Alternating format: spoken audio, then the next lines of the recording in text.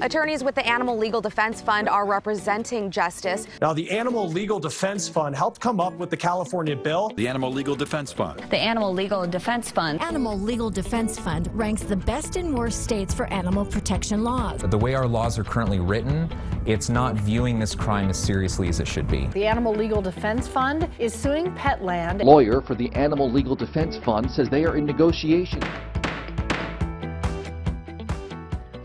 And welcome back to Animal Amicus. Once again, I'm Nicole Pilata. And I am David Rosengard. And today we're going to be talking about what was sometimes called the crime that cannot be named, but we're going to name it in this podcast. David, what is this crime? So this crime, when it is indeed named, has gone by a variety of appellations throughout history. But it's probably most familiar to us as bestiality, although you'll be hearing me refer to it a lot during this discussion as animal sexual exploitation, because I think that gets more clearly at what the crime actually is about and what the focus is. So what we're talking about fundamentally is humans interacting sexually, making sexual contact with animals for the purposes of human sexual arousal or gratification.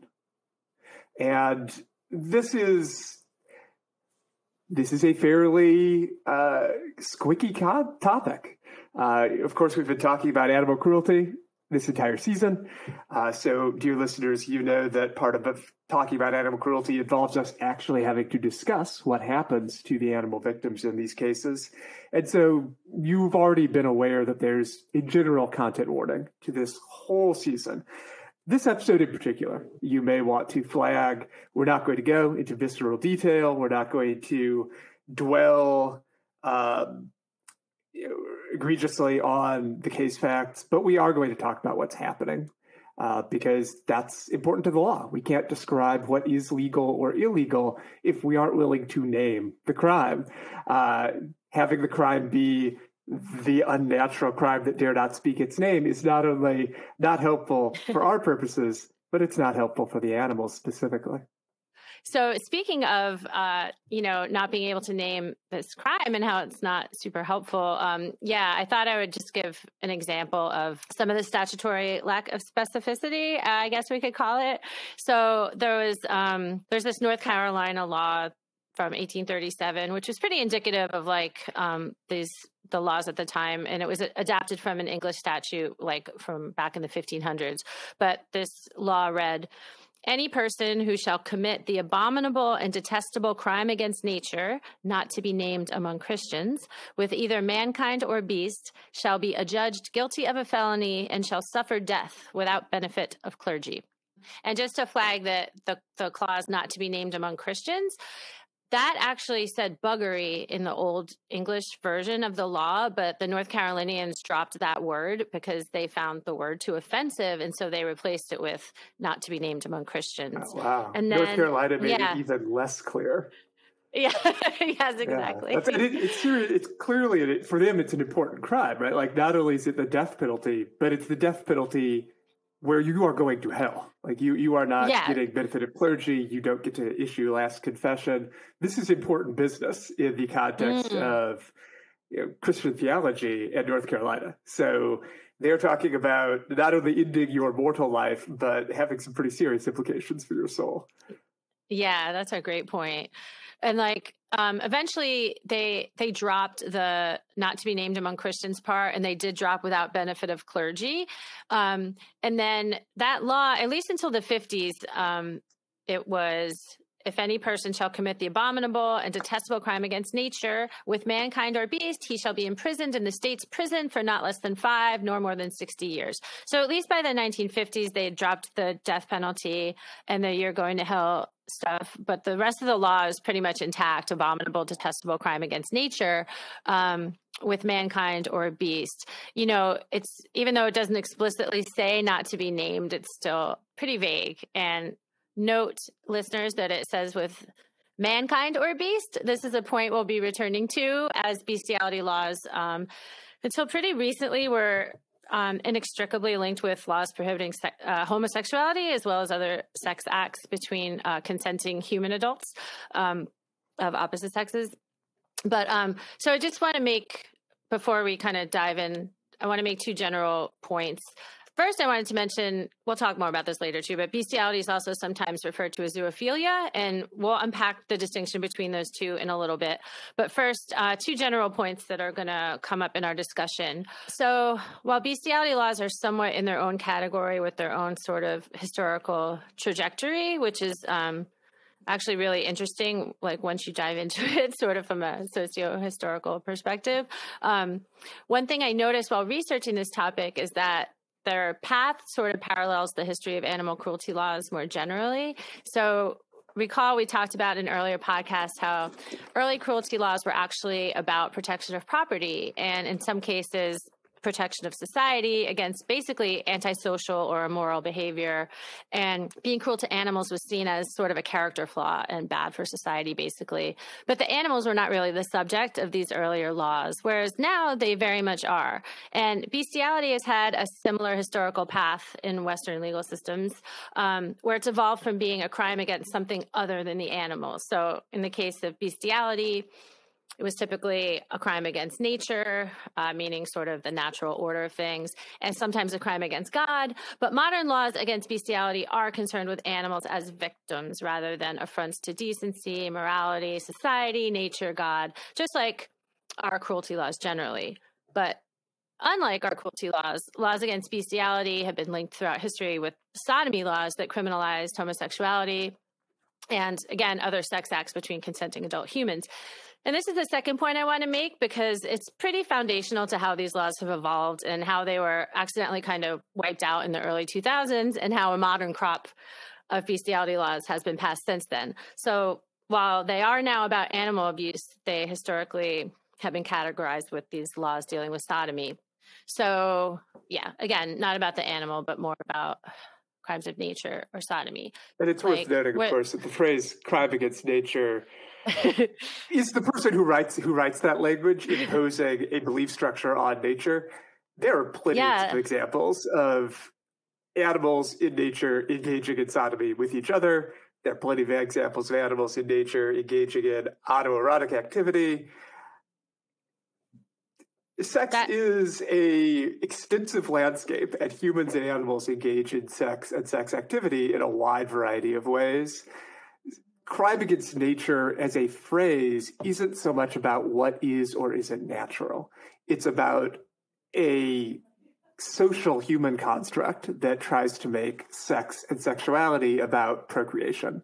And so in that construct, it's saying that non-procreative sex, so same-sex activity, oral or anal sexual activity between members of different sexes, anything that isn't potentially going to cause children to result is naughty, and in fact could indeed be criminal. Yes, exactly. That's such a good point. It's like crime against nature. Not exactly. And it reminded me of how I was reading that, like, even though bestiality was wrapped up in these general sodomy laws, sodomy with an animal was seen as more severe because it crossed the human-animal boundary, and it kind of like threatened the sanctity of the category human, which kind of, it's this age-old human exceptionalism that we see everywhere in society and law, and it's kind of like they're framing it as like a nature issue, but it's definitely not that. So even though the current bestiality laws are about protecting the animal with some important exceptions that we're going to get into, it's kind of in a separate category along with one other type of crime against animals, and which I actually didn't know until we started talking about this episode. And David, you did a great job explaining this to me. Maybe you could enlighten our listeners sort of about the two main buckets that animal cruelty crimes generally fit into and how bestiality ends up being a bit distinct. Certainly. And for our listeners, this is how I think about it. If you go looking into your state law, you're not going to find these clear distinctions. But being someone who professionally works with all the state cruelty laws, this is how I've come to organize them, because I think this is the best way to mentally sort out what kind of cruelty laws are out there. So as you were saying, Nicole, I see those as occupying two main categories. there are cruelty laws that involve acts of commission. So someone proactively doing something to an animal that is unlawfully cruel. So beating an animal, burning an animal, stabbing an animal, killing an animal in a way that causes them to suffer, and so forth. And of course, the details of that are going to differ depending on your individual state law, depending on what the exact language and exemptions in your state law are. But that category is all about the perpetrator does a thing to an animal, and that thing is unlawful cruelty. The second big category are acts of omission, where it's not that the perpetrator proactively does something, it's that they fail to do something they had a duty to the animal to engage in. And that was a very lawyery way to lay that out. So let me explain in a little more detail. If in nearly every occasion, if you have responsibility for an animal, maybe you're the animal's owner, maybe you have custody of the animal, that comes with certain responsibilities. Feeding the animal, providing the animal with water, providing the animal with minimum standards of care, shelter, and so forth. And if you don't do those things, it's not that you proactively went out and abused the animal, but you still caused the animal to suffer unlawful cruelty. If you own a dog and you just stop feeding the dog, you are engaging in an act of omission. You are engaging in an act whereby failing to live up to your responsibility to that animal, you cause unlawful animal cruelty. So those are both categories under the overall umbrella of cruelty.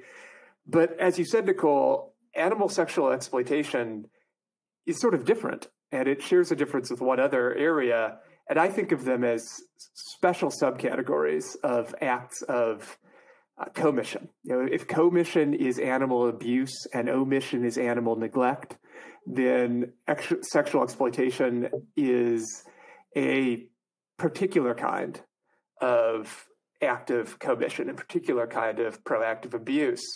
And we'll talk throughout the rest of this podcast about why it ends up in that particular category. But it shares that distinction with animal fighting, because animal fighting is specified by law as having its own set of elements, its own set of offenses.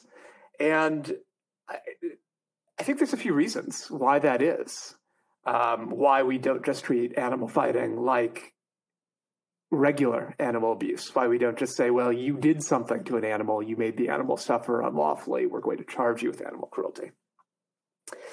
The practical answer is that in practice,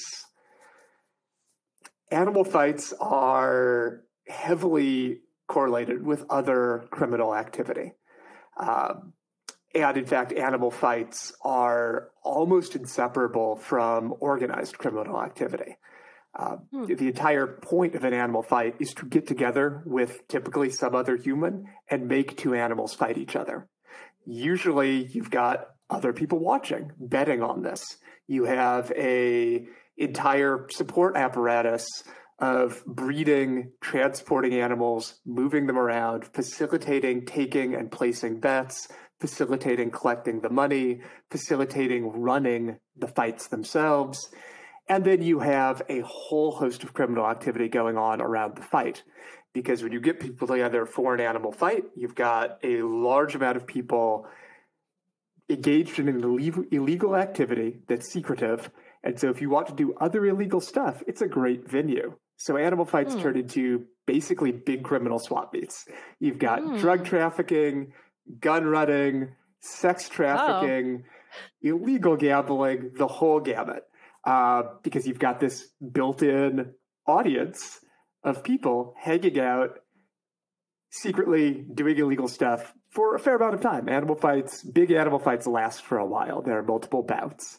And so if you're planning to exchange money for drugs or guns or sex traffic people, it's a pretty great venue for doing that. It's pretty convenient. So I think there are practical reasons why animal fighting is treated as an organized criminal activity, is treated as racketeering in many states, because it is an organized criminal activity. It's different than one person beating their dog or one person stabbing their boyfriend's cat.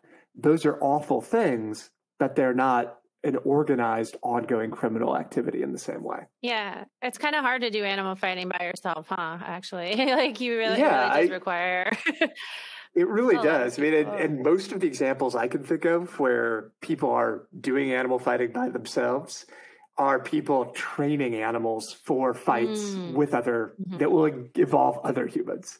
People will do test bouts or training bouts with animals in their fighting program, and with the goal of eventually being able to fight those animals in other exhibitions. But there's also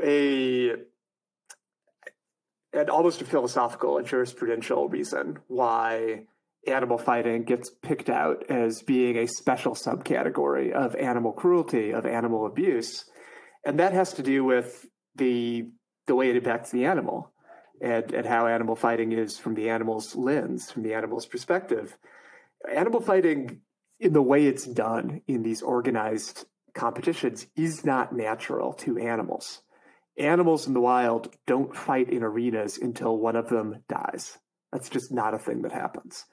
If nothing else, it's a really bad evolutionary strategy. It's not a good way to pass on your genes to future generations. So even the ancestors of, for example, fighting roosters, if they meet each other in the wild, they will fight for territory, they'll fight for mates, but they're not going to fight in an enclosed space until one or both of them pass away. They're going to fight until one of them gives up and leaves.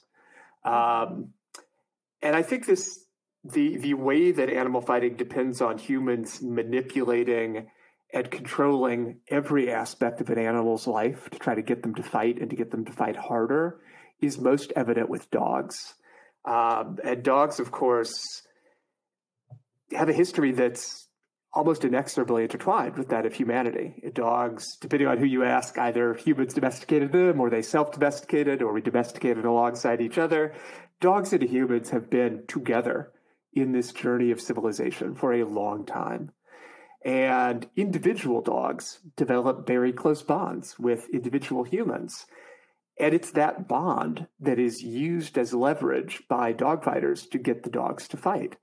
Fighting dogs aren't doing it because they really, really want to hurt another dog. They're not doing it because there's anything in them that says, yes, I want to sit in this pit and fight until either I or this other dog are dead. They're doing it because they believe that's what they should be doing to make their humans happy. They believe that's their job for the human, and that relationship between human and dog is leveraged in a variety of ways by dog fighters to get the dogs to be more game, to fight harder, to fight longer. And that's something that I think represents a deeper betrayal of the animal. It is awful when animal abuse happens. That is a physical injury to the animal. But there is a deeper ongoing harm to the animal when you manipulate every aspect of its life, literally from the moment that animal is born to the moment it dies. When you manipulate what they eat, where they live, how they exercise, how they're allowed to socialize with other animals, and do that all in the service of getting them to believe that what they need to do is fight for you. It's something that I find powerfully disturbing. And I think that in some ways our fighting laws recognize that is a deeper problem and a problem that is an offense that is worthy of being highlighted as particularly problematic. And that parallels in the extent that it's something that society has highlighted as particularly problematic. It parallels the history of animal sexual exploitation, because as Nicole has alluded to, we have socially highlighted that as particularly problematic. The reasons why we've gotten there, however, may be kind of different. Yes. So part of why bestiality is in a separate category is because of this historical linkage with laws regulating sex. But it's also that people are squicked out by it, to use a technical term. It's taboo. And, taboos are present in all societies, they're basically prohibitions on behaviors that are considered excessively inappropriate to the point often of repulsion. And taboos can be based in religion, but they also can be rooted in cultural norms. They involve ideas of the forbidden and the sacred. And taboos not only forbid certain behaviors, but often talking about them also. So, we can't utter this crime business to some extent has lingered to where politicians sometimes don't want their names on legislation that talks about having sex with animals because it is this taboo subject. And I think, if they weren't in a separate category and were just folded into cruelty laws, this wouldn't be such an issue. But bestiality laws do tend to stand off on their own, David, as you mentioned. Yeah, and it does have a real impact legislatively. I've certainly been involved in conversations around trying to pass laws in the states that still don't have prohibitions on animal sexual exploitation. There's a handful left at this point, where the feedback we get is that lawmakers don't want their names associated with these bills because they don't want that to be the big media story. They don't want, when you Google their name, for a news story about bestiality to come up. Even though that story would be about how they're trying to take action to prohibit animal sexual exploitation. And that has an impact on our ability to actually do something about this. It has an impact on the ability to address that kind of behavior. Yeah, definitely. Like you said, not being able to name a crime, not wanting your name anywhere near a law. These are kind of obstacles to modernizing our laws on animal sexual exploitation. Yeah, the squick factor is real. Even though, of course, not talking about it doesn't mean it's not happening. And ironically, states where people are so unwilling to discuss this that they won't pass laws addressing it, I assure you, there are some very particular parts of the internet where people are engaged in all kinds of conversation about those states and what they might be able to do there lawfully. That's interesting. I want to hear more about your research maybe a little later. Yeah, I'm sure that in preparation for this episode, you and I have very interesting Google searches for this. Yes, definitely. And one thing I came away with is definitely this is happening, whether we talk about it or not. We don't have hard numbers on it. It's hard to study. People don't want to admit to it for obvious reasons, but it's definitely happening. And so this might be a good point to sort of back up a little bit to talk about some of the historical context. And this is going to be extremely truncated because there is a lot. And we'll put some good sources in the show notes for anyone who wants to take a deeper dive, because the history of bestiality laws is actually really fascinating from an animal studies perspective. And there's like a lot to unpack, way more than I realized when we embarked on this. And way back when we said, do you think we have enough material to do a whole podcast on bestiality? And lo, did we find that there's plenty of material. Yeah. When we were doing our outline run through, we were like, oh my gosh, we have so much actually. This is going to be, I don't think great is the right word. It's going to be interesting. And here we are. So so join us, dear listeners. We're about to take a deep dive into the history of bestiality law. Yes. So while bestiality is taboo, depictions of humans having sexual relations with animals are actually pretty common throughout all of human history.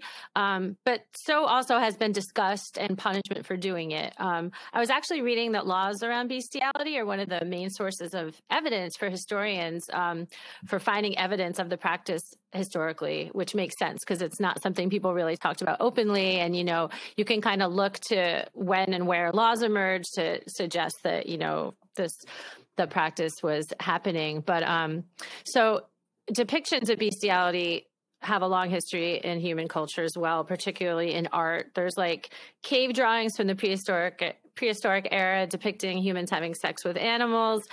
This is a theme that shows up again and again in folklore and mythology. And with the art depictions, and there are a lot of those, we don't know if they depicted what people were actually doing at the time or if they were more symbolic. So, we can't necessarily take them literally. Sometimes they reflect anthropomorphism of animals rather than historical fact. But the point is that this is not like a new or modern concept, although as we noted earlier, it is hard to get data on this. There's some stuff from Kinsey from the 40s, which suggested a high number of people had sexual relations with animals, super high if you grew up on a farm. But that, I should give some context to that. I think it was something like 5% and 8% of just men and women having had sexual relations with animals, and it was something like 50% or a little higher than 50% for people who grew up on farms. So it was like pretty high based on that research, but that data has been called into question now for sampling bias issues. So I was reading that a high number of the research participants in that study were prisoners, so not representative of the population at large. And, there's not, besides that, like very old and also questionable data, we don't really have like a lot of stats on this. There's plenty of like anecdotal stuff and stories and stuff. As you were saying, Nicole, it's a hard area to get data on because not only is generally animal sexual exploitation illegal, but it's very taboo. So it's hard enough getting people to admit to the crimes they're doing so you could put together a research study. It's even harder when the crime they're doing is one that socially is so unacceptable that people don't even want to use the name. It's a lot easier, for example, to do a research study on how many people take illegal drugs because we've got a certain social comfort with talking about drug use, talking about whether it's good, whether it's bad, whether it should be legal, whether it should be illegal. The social discomfort talking about this particular kind of animal abuse, animal sexual exploitation, makes it really hard to get good data on it. So we're not exactly sure, but certainly anecdotally and certainly working in criminal law, I can say that it is happening. There are cases of animal sexual exploitation happening around the country on a not irregular basis. We just don't exactly know how many, how often, or where they're distributed. I came across so many just in my research. Like I wasn't even looking at that particular issue, but just so many just random news stories here, there, everywhere, like about it. And that's a really good point too about the gathering data. I mean, that's an inherent sort of issue when you're doing survey research anytime with humans, is that, there's this sometimes desire to say the socially acceptable answer, and you want to please the interviewer, and like there's all kinds of reasons why data like that has to be taken with a grain of salt. And when you're talking about something as taboo as this, then yeah, absolutely, it makes it even harder. And so that's without going into a whole dissertation about survey construction and methodological problems when you're asking people about their behavior. But this, I think, is even more difficult for the reasons you mentioned. One of the reasons that bestiality is taboo, in addition to religion and this idea of the natural order of the world, there's also other boundary work going on here too that I think helps maintain it at that level of cultural taboo. And that's sort of this policing, in some ways, this boundary between humans and other animals. And you see ideas about, quote unquote, lowering oneself to the level of beasts, and how this is seen as just an extra bad thing to do. Not only are you having a kind of sex that we don't like, but you're lowering yourself and you're sort of degrading humanity by doing this. And so a lot of this was informed by religiosity and religious ideas, but there are other sociological factors at work too that end up echoing other prohibitions against certain types of sexual activity. But I think I mentioned this earlier, but I was reading that buggery or sodomy in the bestiality context was seen as worse because it did cross this species divide and degraded the sanctity of the human. So again, this human exceptionalism is at work with sort of propping up this boundary between humans and all other animals. And The foundation of our current taboo, I was reading, emerged in the 1500s and 1600s, at least in the Eurocentric context. And so the belief in the 1500s was that an animal can impregnate a woman and that she'd give birth to a monster. So around this time, the fear shifted from sin to this idea of, quote, species pollution as well. And so this idea of species pollution was also linked with colonialism. So while there was fear of animal-human hybrids, this fear tended to stem from the fear of the monstrous human other in colonial lands. So I was reading that it's likely colonialists were bringing back descriptions of humans, depicting them as animals, which contributed to this fear and disgust and also fascination. And so there's all these links, it's too much to get into here, but between bestiality laws and colonization and animalizing the racialized other, fears about bestiality linked with like issues of increased control over women's sexuality, as well as same-sex relations, ideas of the monstrous other. So there's all kinds of like interesting issues to unpack there and some very interesting reading on the subject. I'll just mention, we can put this in the show notes, but there's this book called Gender and Sexuality in Critical Animal Studies that has a couple interesting chapters I was reading. One is called The Zoo Closet, and it goes into this, I guess that's a good segue into talking about zoophilia, because I did want to note the difference between bestiality and zoophilia, and this chapter in that book has some interesting info on that. But David, were you going to say something? I just want to pause and let you jump in. Oh yeah, I was really excited about what you were describing right now because, well, the intersection of animal law and gender studies is relevant to my interest. That's kind of one of my jams. But I think in particular how you're highlighting the way that our modern concern around bestiality is in part about, grows out of a history that is about being concerned about boundaries, about the early modern creation of what will turn into the concept of race as we know it in the modern world. Early modern concerns about ethnicity, nationality, culture, civilization levels, and the need to, in that framework, the need to maintain these rigid boundaries. This is similar to how, and again, this is something you alluded to earlier, how the origins of animal cruelty law, as those of you who listened to some of our earlier episodes may recall, the origins of modern cruelty law aren't always about people being concerned about animals. In fact, they're usually not about people being concerned about animals. They're about property protection. They're about social mores. They're about concerns that aren't relevant to the animal's experience. But over time, they shift to being about the animal, and the law changes as a result. Similarly, modern sexual animal exploitation laws are much less about a crime so frightening, so boundary challenging that we can't even name it. It's much less about the concern that we're going to have monstrous chimeras born out of the result of human-animal couplings.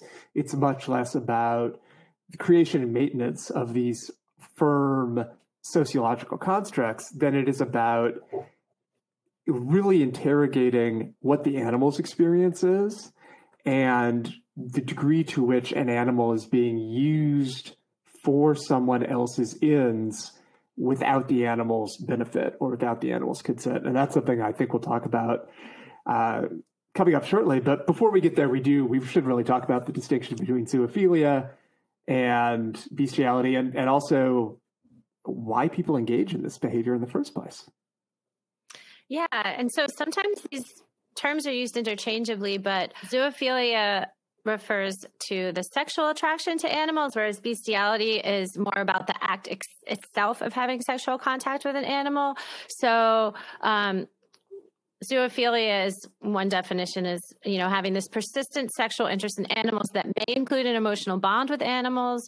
It may include like perception of the animal being in love with the human. Like often there's a relationship and some genuine feeling and, again, a sexual interest in animals that a person may or may not act on. Bestiality, again, is the act. And bestiality, there can be a number of different reasons around that, some of which are not about arousal. And we'll talk about that when we get to some of the carve-outs where bestiality is, in fact, legal currently. But so bestiality is the act, zoophilia is this sort of sexual interest. And then zoosexuality is sometimes used too to designate feelings and attractions toward animals as a sexuality akin to homosexuality. It tends to be used by people who self-identify as zoophiles, but it's a more neutral label than zoophile, so they tend to use that. And it's zoophilia is also what's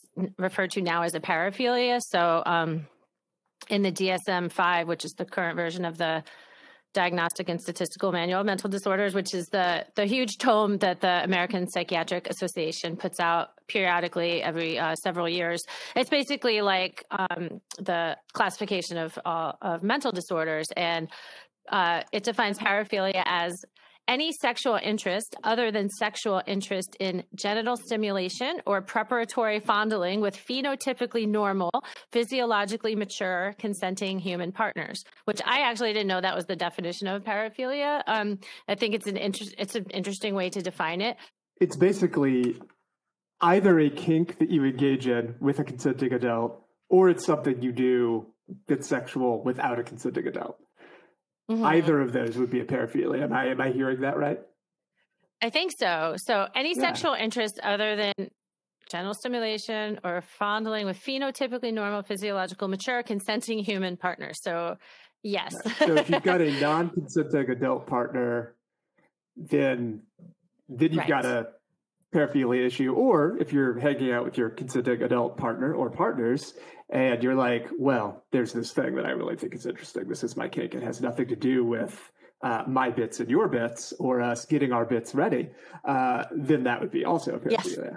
Yeah, and it's an interesting point you raised. Yeah, it's interesting because actually in the latest DSM, the DSM-5, they added disorder. So the definition I just read is paraphilia, but if you add any intense and persistent sexual interest other than blah, blah, blah, blah, that's how a disorder, how they're defining a disorder. So it's like without the intense and persistent, it's, just, it's not a disorder. It's just like, I guess, this interest that you have that is, these used to be referred to as sexual perversions or sexual deviations. And as you can imagine, this concept has changed over time and social context. There's tons of debate as what counts as a disorder and should be listed in the DSM, not just paraphilias, but basically every time it comes out, a new version of the DSM, there's like revisions, including new disorders. There's others that are discarded as no longer being disorders. And the history of that is fascinating on its own. But like, currently, it recognizes 8 paraphilias, and then I think of the 8, there's also a category called specified paraphilic disorder and unspecified paraphilic disorder, which replaced, it used to be not otherwise specified. And so zoophilia is lumped under specified paraphilic disorder currently.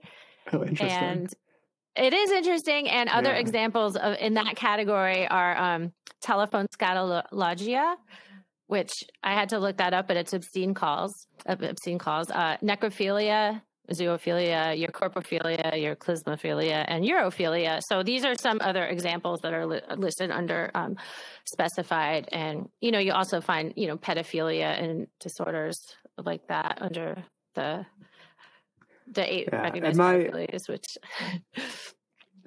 my suspicion, and here, to be clear, I'm a lawyer. I'm not a mental health practitioner by any means.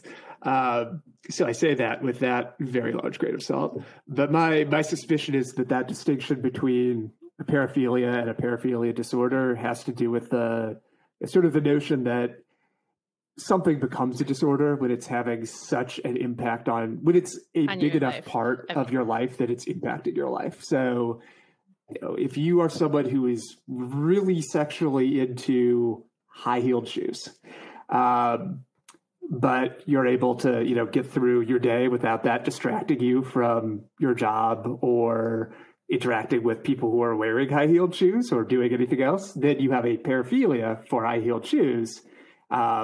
You've got a kink, but you don't necessarily have a high-heel shoe disorder. Whereas if I'm understanding this correctly, if you in fact are incapable of interacting normally with other humans out in the world because they might in fact be wearing high-heeled shoes, then that would be a disorder. I mean, that's exactly how disorder is defined, as how much it interferes with your everyday life and things. One of my best friends is a clinical psychologist, so we talk about this a lot. And that's it raises the question for me, though, of why. I guess I'm not sure why paraphilias that aren't disorders are in the DSM, because I thought it was the book of mental disorders. That's a question I'm raising. I don't know. Right now. Maybe we'll do a special end of season wrap up episode where we just do follow up on issues, and we'll track down a mental health practitioner and ask them.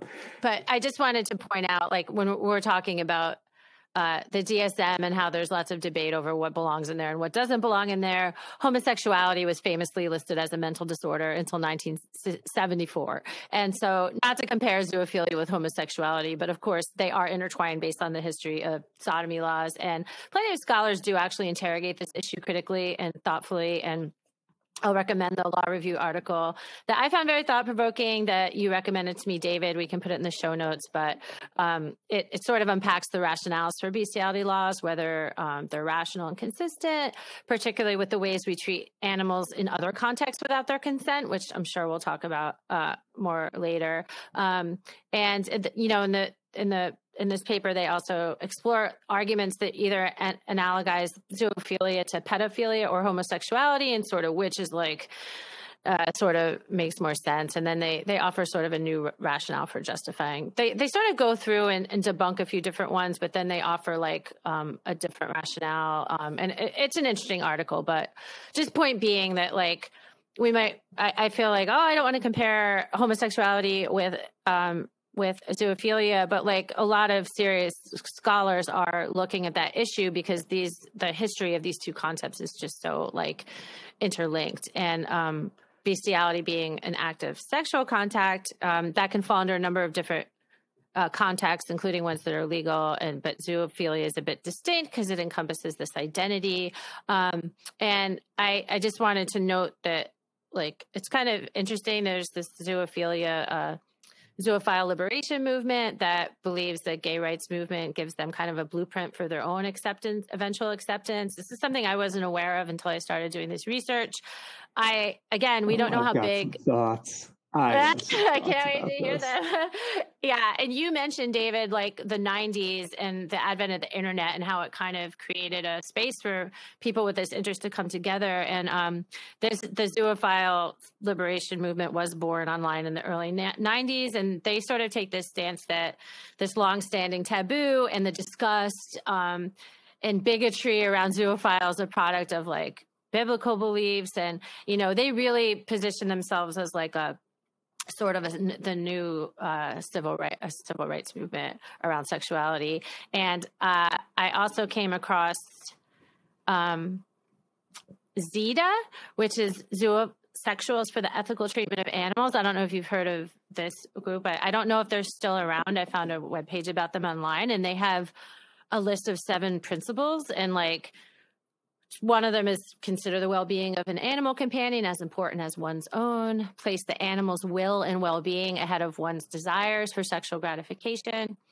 It says to censure those who practice and promote animal sexual abuse. So just as an example, again, we don't know how big this community is, but they definitely do not consider themselves as engaging in animal sexual abuse or exploitation, and they consider themselves a legitimate sexual orientation. So I think probably that's all I wanted to say about zoophilia. I just wanted to flag it as sort of a separate thing from bestiality, which is both a little bit more broad and a little bit more narrow. Well, it depends on what we mean by bestiality. If by bestiality we just mean the physical conduct, physically causing contact between the genital anal region of a human and the genital anal region of an animal, or any part of a human with those parts of an animal, or vice versa, then that covers a whole range of activity. That covers everything from people literally having sex with animals to vets performing surgery on the genital regions of animals. Contact itself is not a crime. Contact itself is just a description of what happens. The crime typically is going to be more specific, and we'll talk about what that is in a moment when we talk about the history of how we go from that older era of laws that dare not speak their name, the unnamed crime against nature, to laws that actually use their big kid words and tell us what is criminal, which, speaking as a attorney, practice tip, it's pretty important if you're going to criminalize behavior to use words that talk about what you're actually criminalizing. If you cannot be brave enough to discuss what you are doing, what you are trying to criminalize, then you are doing it wrong. And in fact, you are teeing up some constitutional due process problems for future attorneys in the field. So please, if you're trying to pass a law that criminalizes something, use clear enough language that everyone knows what you are talking about. That's a great tip. Yeah. Let's try to write laws that are coherent and understandable. As someone who has to work with those laws, I thank you in advance. I do want to talk about some of the other reasons people engage in animal sexual exploitation, because it's not just about people who are sexually aroused by engaging in activity with animals, engaging in sexual contact with animals. There are a host of other reasons. There is a fundamental difference between sexuality that keys off of the informed consenting activity of equitably situated actors, people who are able to understand what is happening and able to agree to it, and versus sexual activity that doesn't involve consent, that doesn't involve people who are, or actors who are able to understand what is happening and consent to it.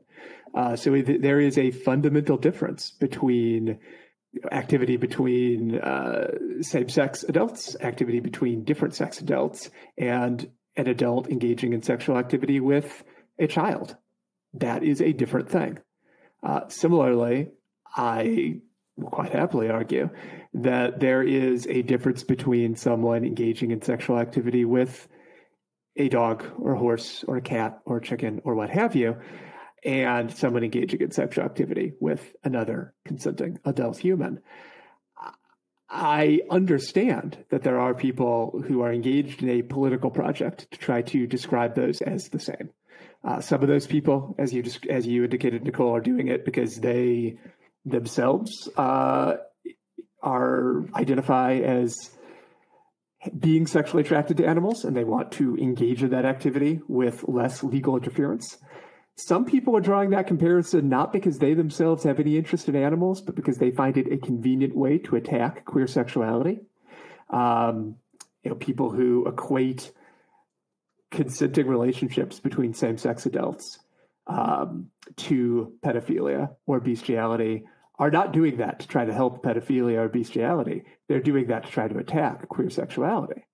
And there's a long history of that in the law around queer rights and the law around sexuality.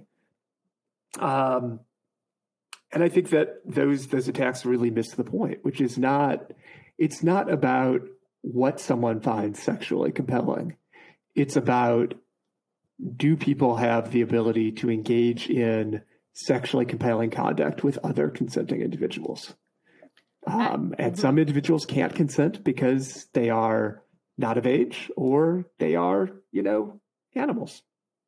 Some people don't agree with that. I'm just going to point out. I know they don't. In that book that I mentioned, Gender and Sexuality in Critical Animal Studies, one of the chapters is Can the Animal Consent? And, this person talks about how the focus on consent reveals these inconsistencies in human thinking and policymaking. I'll just read the quote. She says, animals' ability to consent is seen to be limited or non-existent. To argue animals can express willingness or unwillingness might be seen as anthropomorphizing them. To deny it entails an anthropocentric dismissal of their sexual autonomy and complexity. And then they go into, the analysis of consent. We see this a lot. Reveals that humans accept the use of animals for human benefit, including eating them, but they object to human-animal intimacy, recognizing the potential abuse in that relationship, but not caring basically about the pain and suffering on the kill floor, and they privilege consent in sex while ignoring it in most other cases, which we don't, because we are against killing animals as well. But I think it is an interesting question about why are people so concerned with animals consenting to sex when we don't care if they consent to being killed, or so many other ways in which they use them. And then I think also sometimes in other contexts, we argue that animals can consent and can tell us their preferences. We say that they are capable of communicating pleasure and pain. They have non-reproductive sex themselves.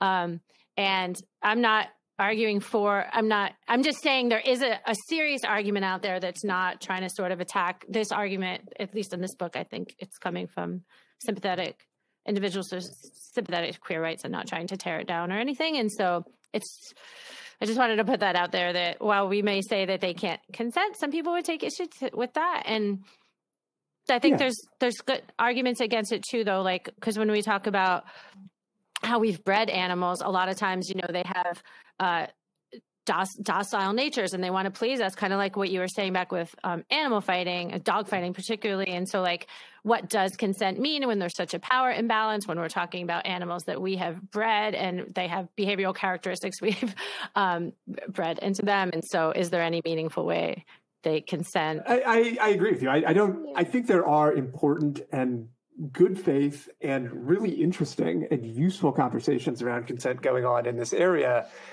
And I wasn't trying to say that those conversations don't exist.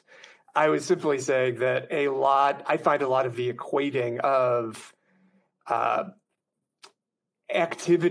sexual activity that involves an inherent degree of legal non-consent with activity that involves legal consent to be problematic. I think we'll talk in a bit about the inconsistent ways that as society we treat the notion of animal consent, the fact that we do stuff to animals all the time that they don't consent to, and why sometimes that's okay with us and why it isn't. But I think certainly, at least within the law, there's a big difference between saying these adults who are able legally to consent to activity with each other are doing something that they all agreed to, they all understand, versus this adult is doing something with someone who, by virtue of being a child, by virtue of being an animal, etc., is incapable of consenting. There may be some animals, for example, for whom that law doesn't fully take into account their situation. There are rather infamously, for example, there's a very famous animal media character who certainly seemed to enthusiastically want to engage in sexual activity with the humans around him. Flipper the dolphin, Flipper being a character, much like Lassie was a character. Flipper was a dolphin character played by a variety of different dolphins on television and film. And Flipper apparently was rather notorious for trying to get physically amorous with some of his human co-stars. He would rub up against them in when they were filming in the dolphin tank or in whatever watery scenario they were in, and no one was trying to get Flipper to do that. In fact, they had to edit around it because that would have been quite a shock to the audience. Yeah. So it's hard to argue that Flipper wasn't into that. And we know that dolphins on their own in the wild engage in all kinds of sexual activity for pleasure. We know that dolphins engage in masturbatory activity. We know that dolphins do all kinds of sex stuff. That's how dolphins roll, apparently. So can a dolphin consent? Who knows? There's interspecies sex too that happens that I learned about. It's rare, but I don't know if you heard about the monkey and deer sex that was happening. There's a whole I have heard about that. Okay, cool. Yeah. And I think that's an interesting issue. Yeah, I did too. I think it's important for us within the legal context to acknowledge that our laws may not be able to hit every specific fact scenario. We're trying to come up with laws that address most of the fact scenarios and that are just and equitable and are as good as they can be. So perhaps there is a world out there where we figure out that Flipper the dolphin can tell us that he really wants to have sex with this particular person or this particular dolphin, or he really wants access to that dolphin sex toy. And then he will have consented to that. That'll be great. And we could write that into the law. The law could have an exception for sexually adventurous dolphins. But until we get there are animals who pretty clearly don't feel the way that Flipper the dolphin does. And we need to have a law that covers them as well. And this is probably a good time to talk about reasons other than sexual attraction that people engage in sexual contact with animals. So we've talked about humans who get off on doing sex stuff with animals. Now we've talked about dolphins who get off on doing sex stuff with other dolphins, with humans, with objects, with all kinds of stuff. So let's talk about the other big piece of this.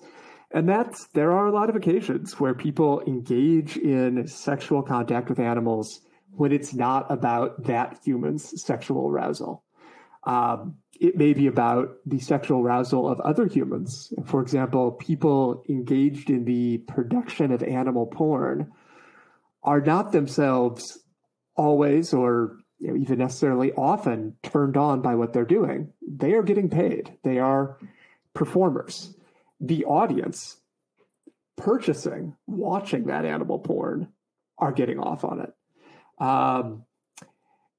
There are occasions where people will engage in sexual contact with animals as a means of expressing control or violence. In the same way that a human sexually assaulting another human that's not a crime of eroticism. That's a crime of control. That's a crime of violence. In the same way, there are certainly instances of humans engaging in sexual activity with animals, not necessarily because they are particularly erotically into animals, but because of the dynamic of violence and control that creates for them. There are episodes where humans will engage in sexual contact with animals as a means of leveraging, harming, or controlling other animals. There are, for example, domestic violence scenarios where the human DV victim will be pressured or manipulated into engaging in sexual contact with an animal by an abuser who will then use that as a means of humiliating the victim or blackmailing the victim. And there seems to be a certain degree of human-animal sexual contact where it's not about the human being a zoophile. It's not about the human being particularly interested erotically in animals. It's just about the human viewing the animal as a convenient sexual object in the same way that a human might view a sex doll, a vibrator, any other kind of object that you have, any object that you would have that you would use sexually. Of course, animals aren't objects. Animals are not things. Animals are living creatures. And so it's not the same, but there are humans who treat them the same way. And I think that's, if I recall, that's part of what makes that Kinsey data you referred to earlier difficult to parse in terms of what it says about sexual attraction, because it seems, as I recall, some of the people the Kinsey study ends up looking at were not actually interested in animals as sex partners. They weren't interested in animals as erotic phenomenon. They were just interested in a physical sensation having to do with getting themselves off, and an animal was a convenient way to do that. So there are a lot of reasons people do sex stuff with animals, and there are even more reasons why people engage in sexual contact with animals. And we've discussed how some of those could fall into a medical category. Also, in modern animal agriculture, there's a lot of human-animal sexual contact because it is not really possible at this stage in the history of animal agriculture to operate a factory system and have animals reproduce naturally. Having a factory farm, whether it is a dairy farm where you need cows to be continually getting pregnant, giving birth, you need to take their calves away, and then that's why cows have milk, then you're able to milk them. Or a hog farm where you need baby pigs to be born on schedule. You can't have them just having sex when they want to and reproducing naturally. You need them born on schedule so they grow to a scheduled size on your factory timeline. Or a lot of modern commercial turkeys who have just been bred so large that they physically can't have sex with each other. The only way for them to reproduce is artificial insemination. There's a lot of cases where the way factory farmed animals get pregnant and give birth is through human sexual contact. That has nothing to do with the human being interested in the animal sexually. It has nothing to do with the human having a sexual stake in the outcome, but it is contact. And that is part of the story of why it's hard to get new laws around these issues, because anytime you start passing laws that talk about humans and animals and sexual contact, the agriculture industry gets very nervous, even though inevitably what they're talking about is going to be exempted. And this may be a good moment for us to talk about how we ended up in a scenario where we even have the prospect of new laws to begin with. Why those old laws, those laws that only referred to this as the unnatural crime against nature, why those old laws went away. Yeah, definitely. We've alluded to earlier that, some of these older laws got invalidated pretty recently. Returning to this notion of crimes against nature involving mankind or beast, something important happened in 2003 that ended up invalidating those old laws, and that was the Supreme Court case, Lawrence v. Texas. David, do you want to talk about the effect of that ruling on laws criminalizing sex with animals? Yeah, certainly. And this is not a case that we talk about often in the animal context because it's a huge case, and it's a huge case for humans. So we've got some gentlemen in Texas. They are all adults. Two of them are engaging in sexual activity with each other. There are some allegedly jealous feelings from a third party, and this third party calls the police.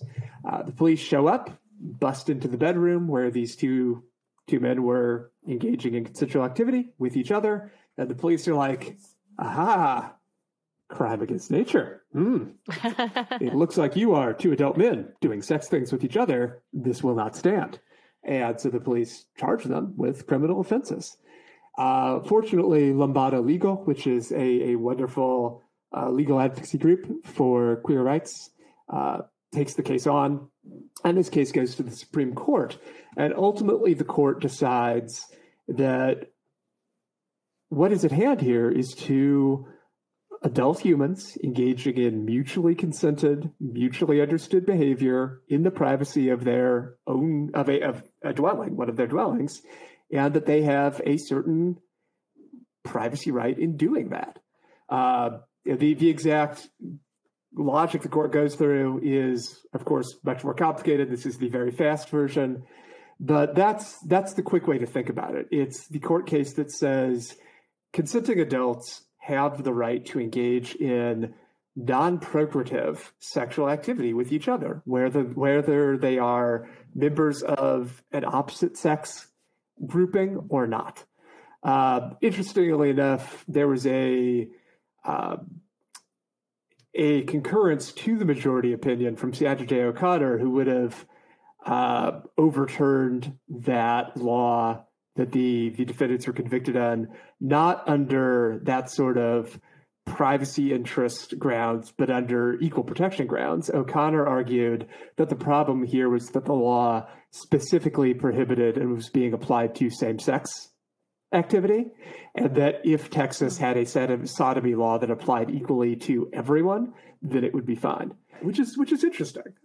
So that's the decision we get out of the court. We get for this mixture of a little bit equal protection, but largely due process, privacy right grounds, this notion that states can't prohibit consenting adults from engaging in sexual activity with each other. So, in the privacy of homes or other dwellings. If you're doing it in public, you've got laws against public indecency. But if you're doing it in private, it doesn't matter whether you're having anal sex or sex, penile vaginal sex, whatever sex stuff you're doing, as long as you're consenting. All the sex. Good on you. Yeah. And this was only 2003, right? This was only 2003, which good for people to bear in mind when people are thinking about where exactly we are in the evolution of this legally and in how queer sexuality is treated and given the protection of law and the history of discrimination in America vis-a-vis queer sexuality. An impact this has on animal law that, again, we don't generally talk about is, remember, a lot of these laws didn't actually say sodomy or didn't actually say same-sex sexual activity. Some of these laws said unnatural crimes against nature or the crime whose name we don't want to say. And those laws were detestable used. and abominable crime. Yes. And these laws were used to criminalize detestable and abominable crimes against nature. They were used to criminalize homosexual activity. They were used to criminalize all kinds of queer sexual activity. They were also used to criminalize bestiality, to criminalize animal sexual exploitation. And so when those laws become unconstitutional, it creates, in some states, a vacuum effect. And if states don't return to the state houses to pass new laws that say, okay, our laws that are unequally impacting same-sex individuals or our laws that are just prohibiting sodomy, whether it's same-sex or different sex partners, now that those laws are gone, we're going to pass new laws that apply only to animal sexual exploitation. In states that didn't do that, you just ended up with a void where there was no longer a valid law that applied to animal sexual exploitation. And that's where, in a handful of states, we still are today, where attempts to close that loophole haven't been successful, in part because, as we said, lawmakers are sometimes not eager to have their names pop up. Yeah, ick, ew. I don't want my name to be in an article talking about how I'm trying to pass a law stopping sexual exploitation of animals. Some lawyers are afraid that it means they'll be, the featured punchline in a joke on late night television. I would argue that if that's the price you pay for passing laws to address animals in your jurisdiction, that is okay. That being a lawmaker is not easy. It's why it's a job that you have to try out for and get elected for. And part of that job is realizing that people might make fun of you on late night TV. That's just part of being a politician. But that argument has clearly not carried the day in every state. And of course, there are concerns from the animal agriculture lobby that always, every time, anything, any animal protection law can count on them to object. Yeah, even though, as those of you who've heard our earlier episodes will know, even though animal cruelty laws have exemptions written in that in a variety of ways exempt conduct that is a normal animal husbandry practice or is part and parcel of animal agriculture or that is simply a justifiable or necessary practice. So it would be very hard to see a scenario where farmers are going to be prosecuted for artificially inseminating turkeys or pigs or cows. But nonetheless, that's an objection that that we hear from animal ag. And it's why I think the best models of these animal sexual exploitation laws that are being passed in the modern era are very clear about what they are criminalizing and why. So really good examples of these laws will say something like, it is criminal for a human to engage in sexual contact with an animal for the purposes of sexually gratifying themselves or another human. It's pretty clear. We can all understand what that means. And it's broad enough that it applies to either the person making sexual contact with the animal, themselves getting off on it, or them doing it for an audience that is finding that sexually appealing.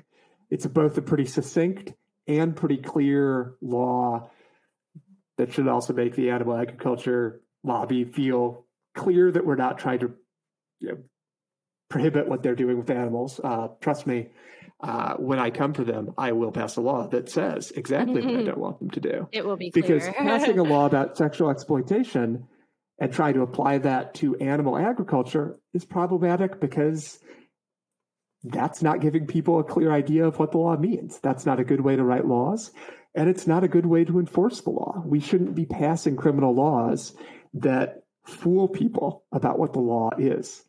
That's a due process problem. That's a fundamental justice problem. So please understand, animal agriculture, when I want to stop you from doing something, and there are things I would like you to stop doing, I will be very clear about that in the laws that I encourage people to pass. I like that you keep coming back to how important it is to craft legislation well, and how that example that you used is kind of the sweet spot of like not being too vague but also leaving room, basically just being like that good middle ground of what makes a good law. And I just want to point out that these places where there are vacuums, like it is important because as we've said throughout this episode, like this is happening. Like it's not some, trivial thing that's not occurring. And why do we need a law about that? And to point out that there's a phenomenon called sex tourism, and that does happen in places where that didn't have bestiality laws. Like I was reading a lot. I think Denmark is one that was pretty famous for having, famous in this small among a small sector of people who pay attention to this stuff, or having animal brothels and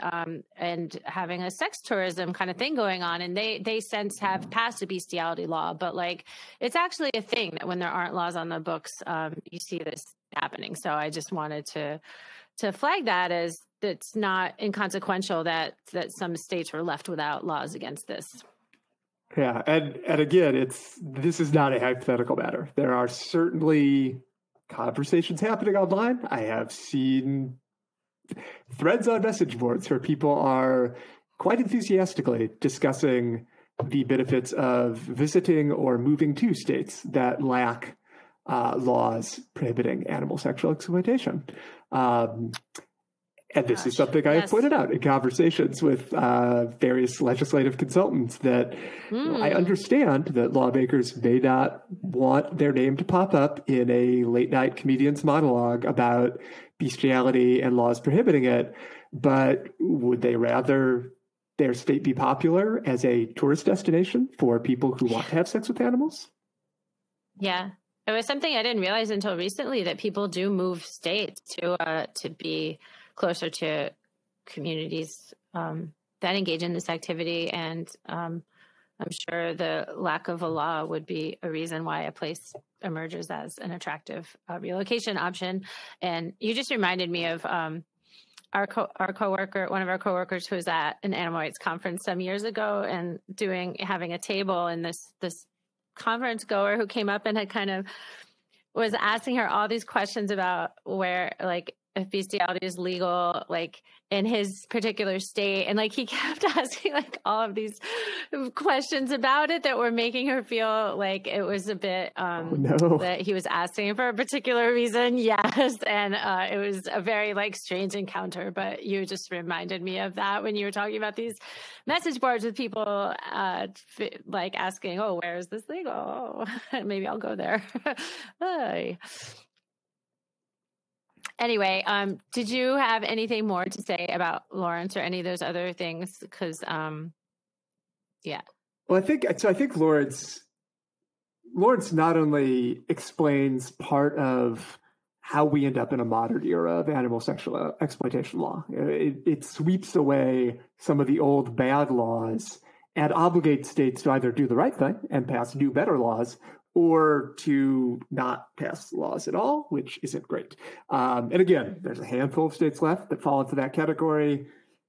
Hopefully those are going to get taken care of soon. But Lawrence also, I think, inevitably tees up some additional legal issues. And this harkens back to something we were discussing earlier, which is the degree to which defendants in these cases may want to compare themselves to the queer rights movement or compare their legal position to that of the defendants in Lawrence versus Texas, who again were two adult men engaging in consensual private activity. And Nicole, I know you came up with a case where those arguments actually happen. Like the defendant in an animal sexual exploitation case actually just straight up says, as I understand it, straight up says, Lawrence versus Texas means you can't find me guilty. Yes, exactly. I wrote about this for an animal law update a couple years ago. It was a Virginia case where they were trying to, yes, exactly, assert that Lawrence.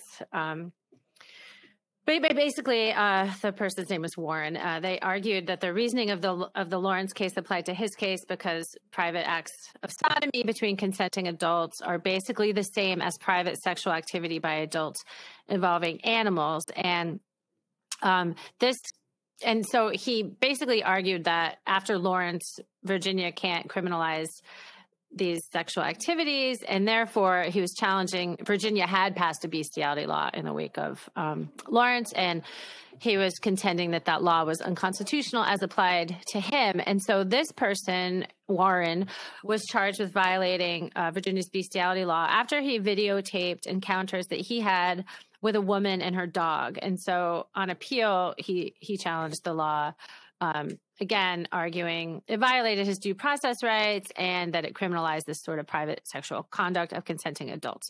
So the appeals very court, much the arguments from Lawrence. Yeah, exactly. Yeah. And I think, as the appeals court disagreed, and, they ruled that the dog was not a consenting adult, basically. And so this is the court writing in the decision. The conduct at issue here involved something other than only consenting adults. It involved sexual activity with a dog. The addition of the dog fundamentally alters the equation, and thus the claimed right is broader than the right of consenting adults to engage in non-commercial sex acts in private. It necessarily includes the claim to a right to engage in sexual acts with an animal. And so they rejected that comparison to the anti-sodomy provisions that were struck down in that SCOTUS case. And, they say, the court says straight up, this is a quote, "We reject the attempt to equate private sexual acts among consenting adults with sexual acts between humans and animals. Warren has not identified any court that has concluded that bestiality is a fundamental liberty interest protected by the Due Process Clause, and we decline his invitation to recognize bestiality as a fundamental right." So in addition to saying that the bestiality law didn't intrude upon a fundamental right, they also talked about how the state has a legitimate interest in preventing cruelty to animals. The court also cited a 2017 law review article that noted most recent bestiality laws are categorized as animal cruelty statutes, which they talked about the fact that bestiality is believed to be a crime against an animal, and that it's not they contrasted it with the older laws that categorized it as a crime against morality or nature. And so, they were not buying that argument. And they talked about, in addition to the state having an interest in protecting animals, they said that bestiality can be considered animal abuse because the sexual molestation of animals by humans may physically injure or kill the animal victim. And again, they noted that because they're categorized as animal cruelty statutes, they said this demonstrates the belief that it's a crime against an animal. So that was a swing and a miss there in terms of trying to say that bestiality was decriminalized with the Lawrence decision. Yeah, and that's a really interesting opinion from the appellate court, and I'm glad the argument was raised, because I'm glad we got an opinion dealing with this as someone who finds it very offensive, finds the comparison of sexual activity between consenting adults with non-consensual sexual activity very offensive and very troubling. Yes, it really gets at this animal's not an object. Right. But I generally find the argument that tries to equate queer sexuality with pedophilia or with bestiality to be, incredibly insulting to an incredibly wide amount of people. And so I think one of the interesting things about this opinion is, that line you highlighted about how this isn't simply sexual conduct between two consenting adults. It's sexual conduct between two consenting adults and a dog. And implicit in that is, and a dog who can't consent. If the defendant in this case and his adult companion, his adult human companion, had a dog sex toy, they would have been fine. They could do all the sex stuff they want with a doggy blow-up doll. They could have sex with any non-living object they want. They could have sex with a plant, because plants are, of course, not animals. But they can't have sex with a sentient animal that doesn't, and at least at this point in our law, cannot consent. That is a fundamental difference. And I think that really does point us to something really important here, which is the modern strain, as you said, Nicole, the modern strain of cruelty law, of animal sexual exploitation law, is about, in the court's word, it's about animal protection. It's about sometimes these sexual acts with animals physically harm the animal. But beyond that, a notion that implicit in all of this is that the animal can't consent, and that there's something problematic about taking advantage of an animal for one's own benefit in a way that doesn't do anything good for the animal. That's exploitive, and that is not acceptable. And I know that the rejoinder that we're going to hear is, but we exploit animals in all kinds of ways. We take away their children. We take away their eggs. We take away their milk. We kill them and eat them. We do all kinds of stuff with animals. And some of the things we do with animals that they don't consent for is absolutely for their own good. I at earlier points in my life, I was fortunate enough to share my life with some ferrets. And ferrets are delightful creatures. But my ferrets, as many ferrets do, had problems with waxy buildup in their ears. So every week I would do ferret ear cleaning. And they hated ferret ear cleaning. It was the worst part about being a ferret. And they would scrunch up their tiny ferret faces and make very disgruntled noises. And then they'd get some ferret treats and it would all be fine. Certainly they did not consent to me cleaning their ears. But it was important. If I didn't do that, ultimately their ears would get plugged up. They'd get ear infections. It would be very bad for their health. Similarly, I know, Nicole, you and I both have dogs that are cancer survivors. And I know, Ace, my dog, he didn't have the capacity to understand that I was taking him to the vet for surgery to have a tumor removed. He certainly didn't have the capacity to consent to that. All he knew was we went to the vet, and he loves the vet, but they knocked him out, and he woke up with an injury, and it didn't feel good. So I don't think I can fairly say he consented to it, but I believe I can say it wasn't exploitive, because I wasn't doing it just because I want him around. I was doing it served his benefit. He was getting something out of that. And you have his best interest in mind. Yeah, that's right. A huge distinction between different. Those other examples, the institutional context where we're killing animals and for food and all other manner of commercial exploitation, versus if you're a guardian of an animal and you're looking out for their best interests and you're having to make decisions that they cannot understand, but like you said, they're for their well-being, and those are just very different.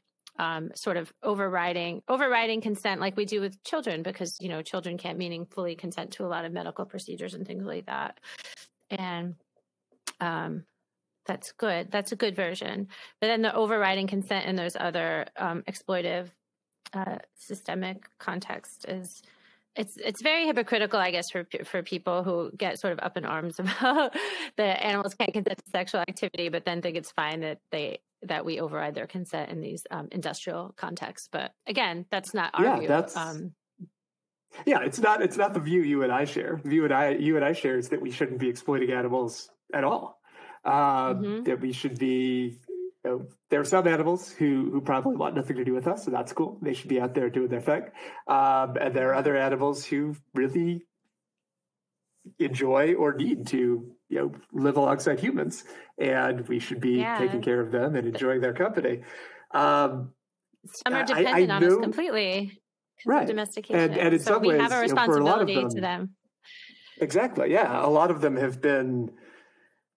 they have literally developed alongside humanity. Whether humans have been deliberately breeding them, whether humans deliberately domesticated them, or whether it was a sort of mutual process of civilization, as some people argue dogs and cats experienced. These are animals that can't fairly and safely just go out and live their lives completely separate from humanity. And there is something troubling about the notion that we look at animal consent as important when it comes to sexual exploitation, but we don't ask whether animal consent is important when it comes to exploiting animals for meat or dairy or eggs or fiber or entertainment or any one of a number of other things. And there are going to be commentators, I know there are commentators, I've read commentaries saying, well, so that means that animal sexual exploitation laws are bad laws. We shouldn't have them. Or that means that we should, it means that we need to figure out how to apply the same framework to every law. And I think the truth is a little more complicated and a little more nuanced. And this is how I look at it. Give us the truth, David. Yeah, the truth. Lay it on. Yes, here it is. Truth telling time. So my feeling is this. All of these laws identify the exploitation of animals as being fundamentally wrong. Whether the animals are being exploited in a way that uses them for sexual pleasure of a human, or whether animals are being exploited in a way that causes them to die or causes them to experience suffering in the service of food, commerce, and whatnot. The difference is that in some of those cases, we as a society are saying we know it's wrong, but we're willing to do it anyway. And I think that's important. I would like society to reach a different conclusion. I would like a society to say, we know it's wrong, and so we're going to stop doing it. But that's not the way the law works. The law mirrors, to a certain degree, where society is and what society is prepared to accept. And we should, at the very least, then demand that the law lives up to our standards as society. So, for example, when we look at animal cruelty law writ large, let's go back to our two big categories, animal neglect and animal abuse, crimes of omission and crimes of commission. And let's focus in on those crimes of commission, animal abuse. We know that when it comes to committing an act of sexual exploitation on an animal, that society is not prepared to say that is acceptable, that society is effectively saying the animal doesn't consent, the animal cannot consent, it is not appropriate to exploit the animal in that way. We also know that society says that it is generally unlawful, it is generally cruel, it is animal abuse in general to cause an animal suffering, to cause an animal injury, to mutilate an animal, to cause an animal to die in certain ways. We also know that animals are mutilated, suffer, and die legally all the time. Mm-hmm. And that isn't saying the suffering is okay. It's not saying the underlying mutilation is okay. It's saying the underlying mutilation and the underlying suffering is wrong, but that we are going to put up with that wrong because we like what we're getting out of it. It is us acknowledging the monstrousness of our system and us saying that is something that we accept. And if we as a society are no longer prepared to accept that, we should change the law. It's not about us being, I don't read that as us being inconsistent around animal consent. I think it's about whether or not we are willing to look ourselves in the mirror as a society and say, yeah, we do awful stuff to animals, and we're going to keep doing it as long as we think it's worthwhile. I'm going to say we're still not honest there because often we find these unnecessary written before this suffering. And I think that it's not true. It's not true that this is necessary. It's a social construct. And like, this is a way to weasel out of the responsibility too, and sort of acting like, oh, there's no possible way to get around this. Like there's no alternative. Right. So earlier, Nicole, you asked if I had any other thoughts on Lawrence, and I may have been a little hasty in saying that I was done with Lawrence, because one of the things, and this is going to sound familiar, given that I just had a mini rant for everyone about how irked I am when people argue that because Lawrence legalizes activity between consenting adults, therefore it should legalize activity between non-consenting parties. That argument isn't just one made by the defendant in the Virginia case. That argument was actually made in Lawrence by the late Justice Antonin Scalia in his dissent. Lawrence says, well, I'm upset the majority is going to let these gay men have sex and not be criminalized for it, because if we do that, then the next thing will be having to legalize bestiality and obscenity and all manner of things. He gives a whole list of stuff that's very troubling to Antonin Scalia, some of which has been legalized, like same-sex marriage. Sorry, Ghost of Antonin Scalia. You lost that one. And some of it is really hard to figure out why he would think a decision that is based on what consenting adults are doing in private would have any impact on these other laws. So we've talked about how for bestiality laws, for laws around animal sexual exploitation, Lawrence doesn't apply. Lawrence also wouldn't apply to obscenity. And Scalia should know that. I have to assume he did know that, because obscenity has long been carved out as an area of free speech that is unprotected. Scalia, of course, wrote opinions about how obscenity was unprotected speech. And this comes up in relation to how animals and humans interact around issues of sex, or more particularly, how humans exploit animals sexually. And this is around the issue of crush videos, which we're going to break out as a separate subtopic right now, because it's a little different than humans sexually exploiting animals in the other ways we've discussed. Crush videos are not about humans having sex with animals or making sexual contact with animals. Crush videos are essentially animal snuff films. They are videos or still images of a performer, usually the performer is a woman, torturing usually an animal while engaging in sexualized erotic conversation. There's usually some sort of dominatrix pattern, like, oh, you like it when I do this. You deserve to get hurt. You deserve to be crushed. You deserve to be stabbed. And this is consumed by an audience that finds it erotic, that finds it sexually stimulating.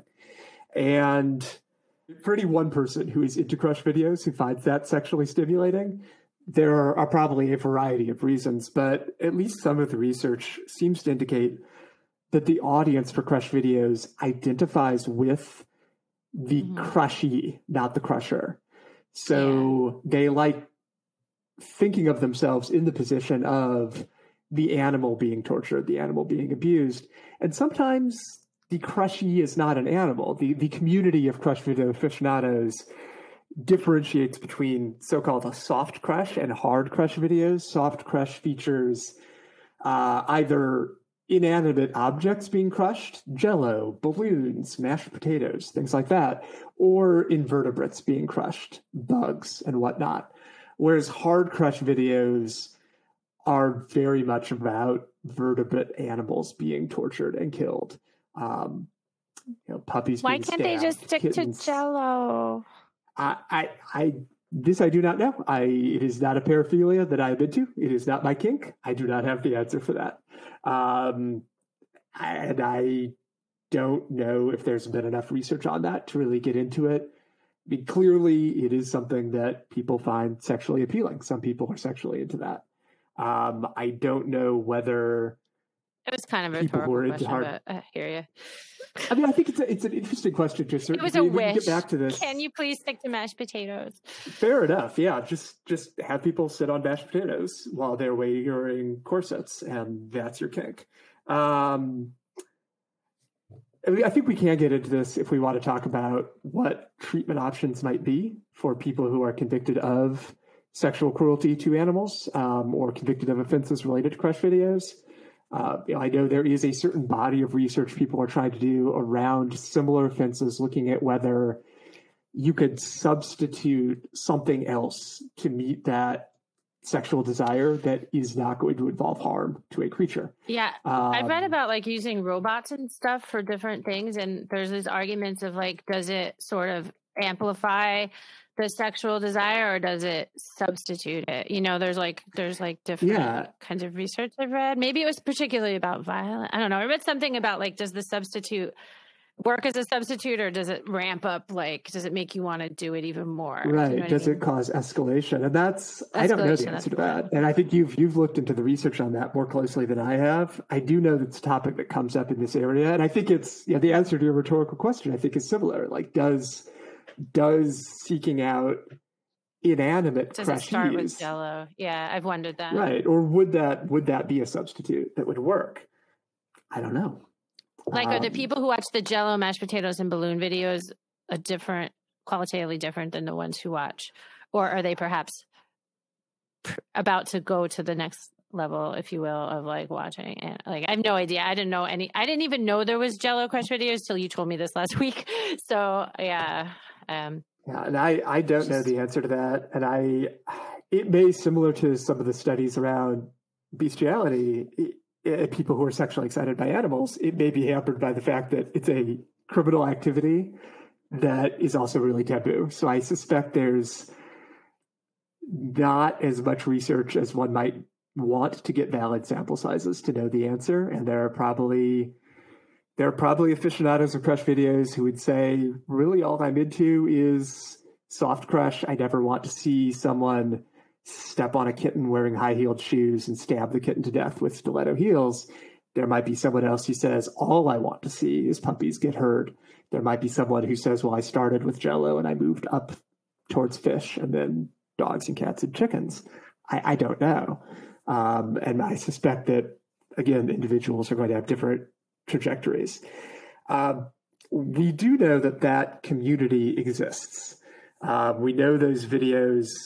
Well, that media has been a thing basically since before home video existed.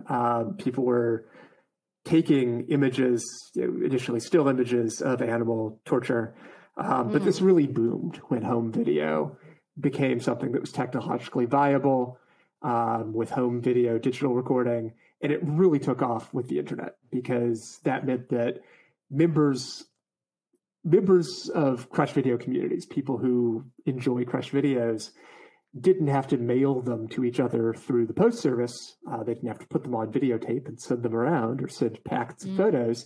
They could instead just download and upload videos on the internet. And it made it a lot easier for geographically distributed people to form communities, to trade that content.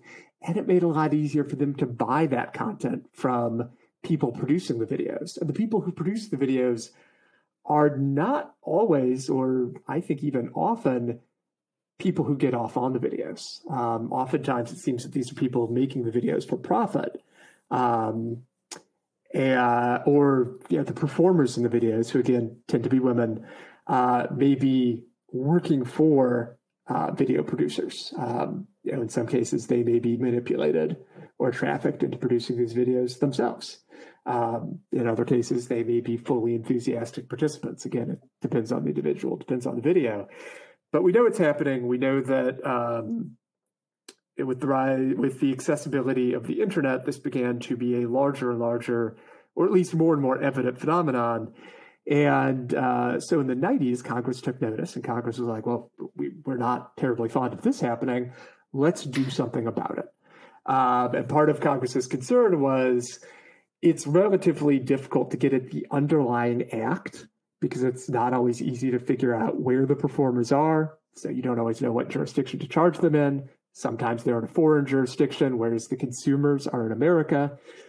So we'll criminalize the videos. We'll criminalize the content. We'll say that producing or distributing a video or photos of an animal being seriously injured in these ways is a crime. And if you are thinking to yourself, why, David, Nicole, that sounds an awful lot like a restraint on speech. Oh, you would be right. It is a restraint on speech. And inevitably, it runs headlong into a free speech issue. So anytime the government is making a law that says what kind of videos or photos you can take or you can distribute, that's about regulating speech. Videos and photos are examples of speech. Some speech is protected, other speech isn't. For example, obscenity has never been protected speech in the United States.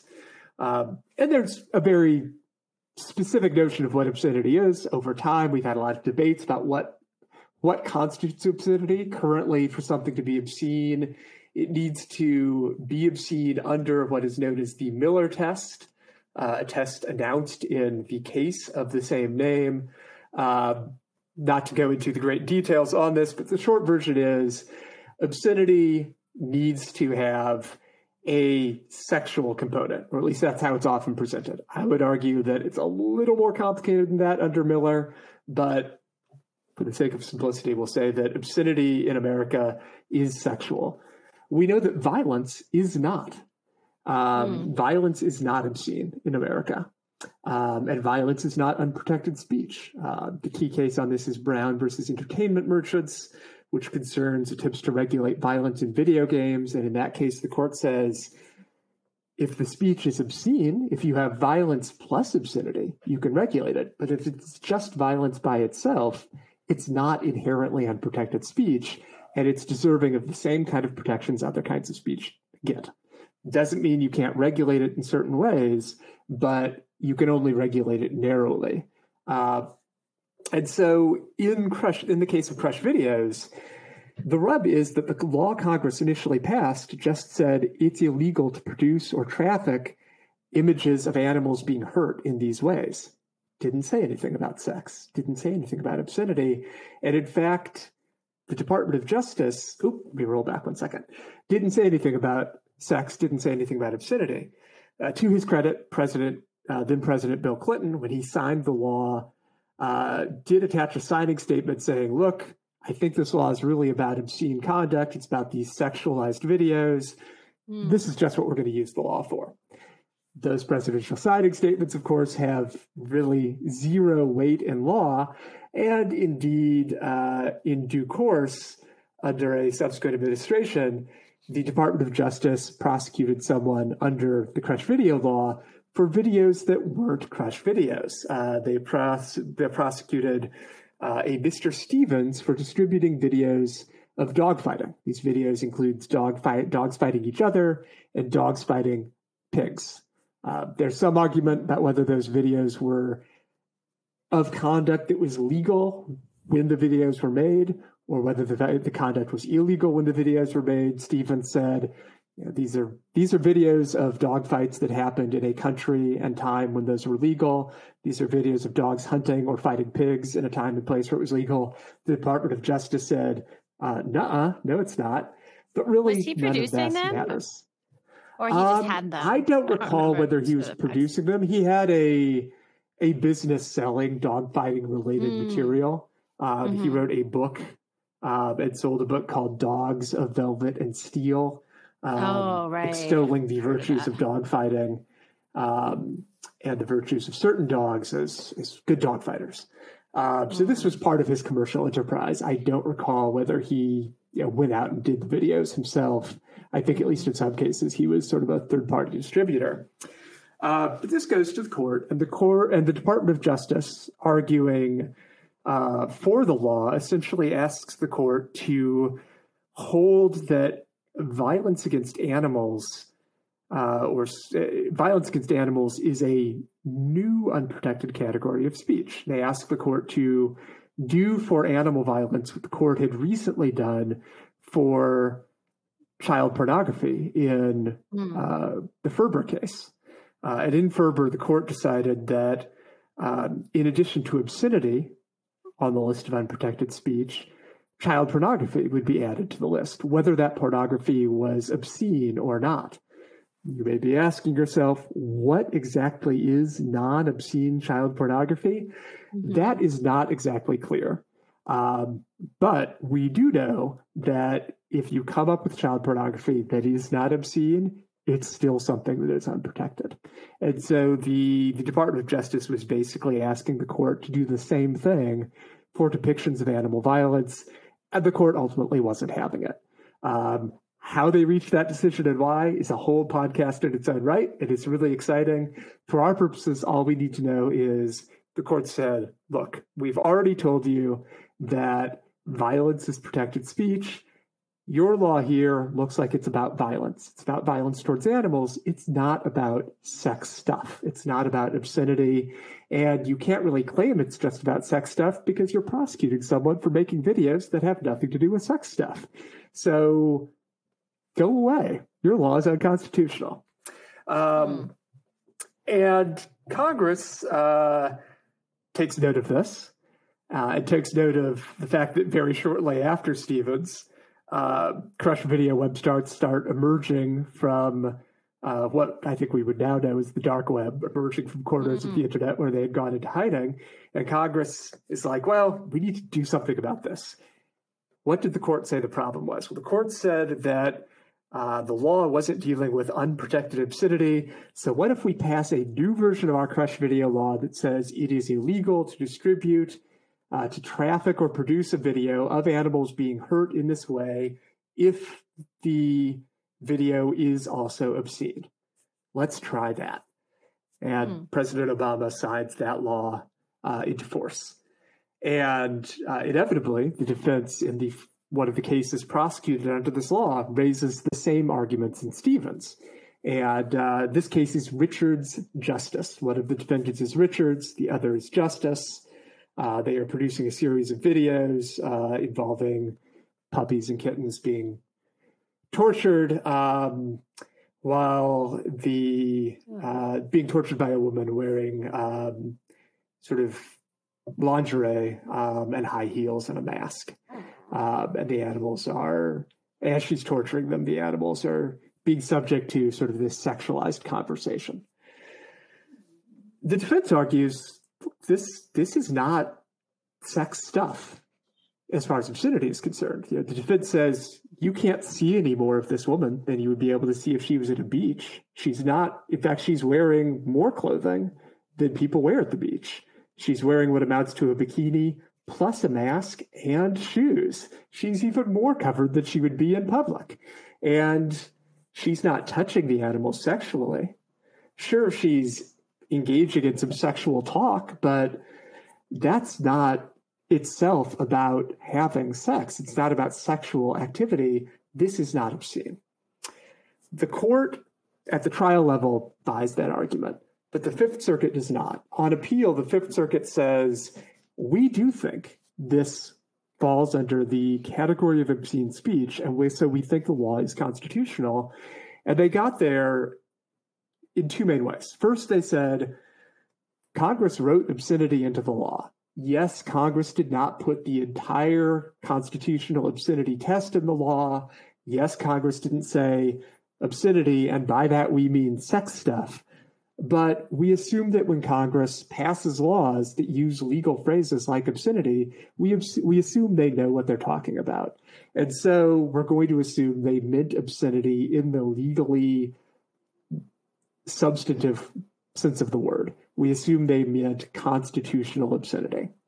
And we think that Richards and Justice were engaged in constitutionally obscene conduct because even though you can't see anything more of the performer than you would out on a beach, even though there's no contact with the anal genital region of an animal or a human, this is still conduct designed to arouse the sexual desire of someone. The conduct designed to speak to, in the words of the Miller test, the prurient interest. And so the Fifth Circuit says, ultimately, we think this is about sex stuff.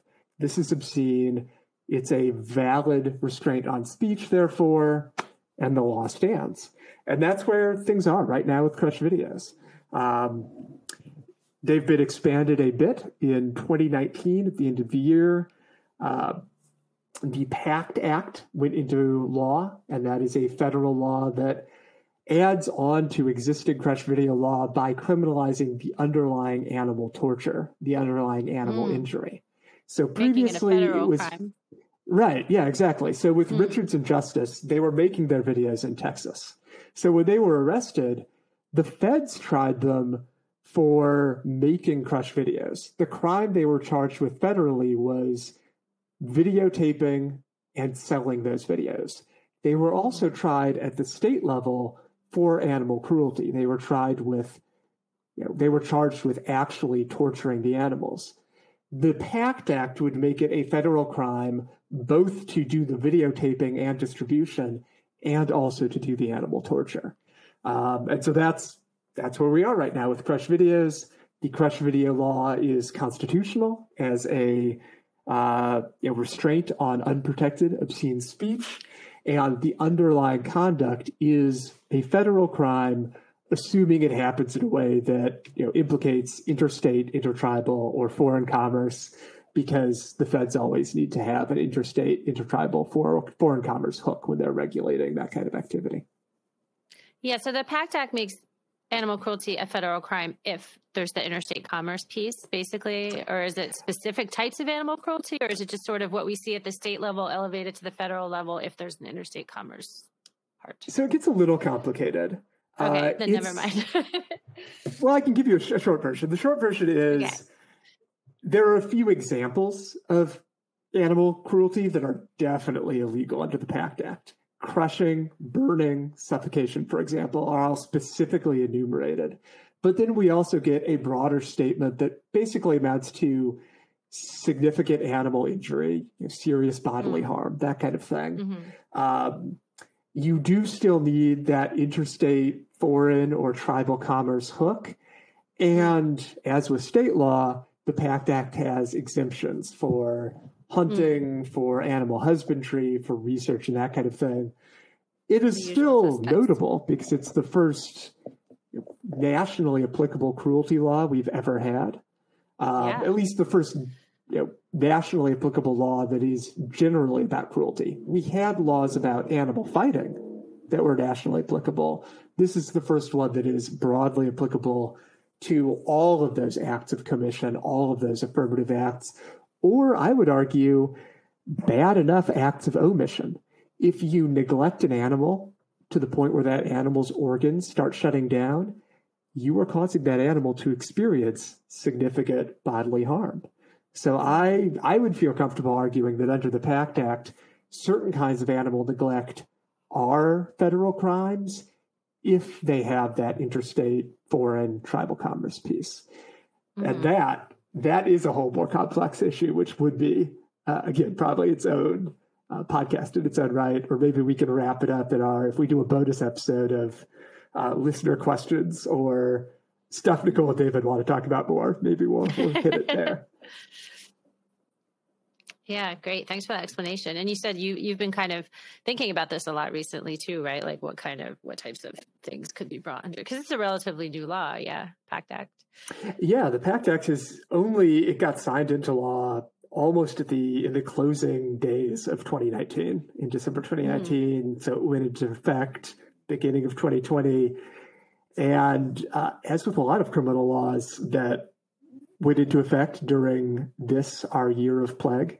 We haven't seen as much activity with them as we would otherwise because the court system and law enforcement has been preoccupied with things like a global pandemic. So I will be curious to see where those laws go in the long run. Yeah, definitely. This is probably a good place to wrap up since we've been talking for a while. I don't know if we have any specific closing thoughts. I think, I think we had a note that we would talk about sort of animals' legal status and also the lack of sort of the consent issue, but I feel like we have talked about consent here and there throughout. I don't know that I have any more thoughts on that issue at this point.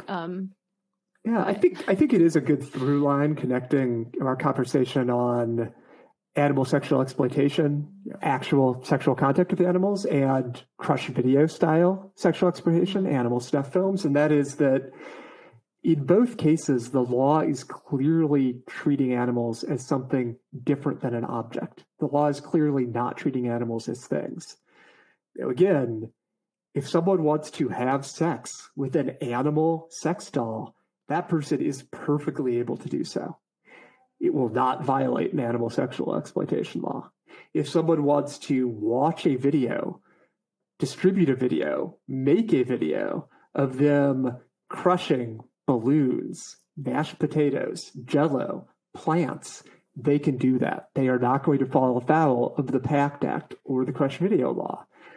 These laws address animals differently, and they address animals because the law is acknowledging, haltingly and sometimes not explicitly. Sometimes the law seems afraid to speak the name of this thing, of this component, but the law is beginning to acknowledge what I think most of us intuitively know, which is animals are not things. Animals are not objects. Animals are living, feeling creatures. And in the case of laws like these, their experiences matter and their capacities matter. And that's ultimately what the law should be about. So there's more work to be done around the law, but I think the good news is the law is starting to pay attention to the right things about animals. And this is some example of how that's happening. Yeah, a lot of times with animals' legal status, we do talk about how there's in the law often not enough of a distinction between, or we say there is a distinction between things and on one side and sentient beings on the other. And sometimes animals get caught kind of in this middle ground where they're not clearly recognized under the law as non-things or as beings. And these laws that we've been talking about, I think, are, as you pointed out, at least one example of where the law is very clear that animals are not things. And so for what it's worth, I don't have a good thought to conclude that with. I'm so tired. So our listeners may not realize this will probably go to that pace we do it. Out. We've been crunching to work on some of our podcasts and outlines. So I feel like Nicole has been talking, and I've been talking about awful stuff that happens to animals with each other across video chat for I don't know, the last few days straight, which is an exaggeration, but it feels that way. And I've been reading about this the last couple of days straight too, just because I didn't know that much about this issue. And there's so much. So when I just peel one thing back and then, it's like, so yeah, my head is very full of this right now. And I feel like, and our listeners' heads are probably also very full of this because it's going to be multiple hours by the time this is edited down. I don't know exactly how long it'll be. I will leave that to our valiant producers who take all of this, put it together, make it sound coherent. But dear listeners, we will leave you with our thanks for paying attention to this squicky but really important topic. And our thanks for being willing to really think critically about the issues implicated here. We look forward to you joining us next time on Animals Advocate. No. Or Animals Amicus. Damn it, I knew the name of our podcast. It was so good. That was excellent until it wasn't. Nicole, do you want to tell us the name of the podcast we're on? My mind is becoming mushy. Yeah, mine too. But I think it's Animal Amicus. And once again, we'll have some stuff in the show notes so you can take a deeper dive into all the stuff that we didn't get a chance to talk about today. So see you next time. Cheers.